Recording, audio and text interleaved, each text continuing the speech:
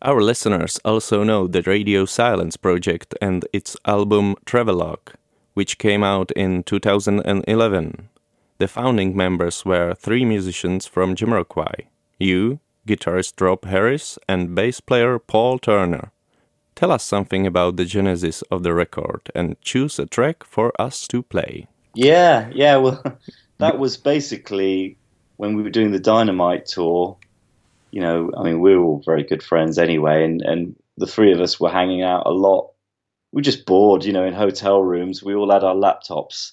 So we all started coming up with little ideas.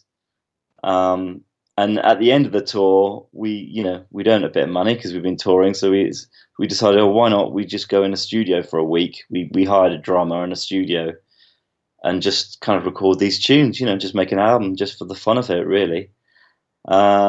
It was a lot of fun making. We didn't do it thinking that we were going to make any money out of it or anything else. It was purely for love of music.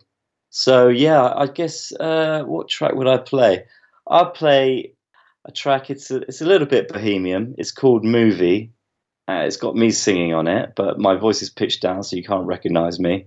It's got some lovely sax playing on it by the same guy actually who plays the solo on Vitamin. Name of Sean Freeman, who he plays for Level 42. Actually, that's his gig. And it's a cool little tune.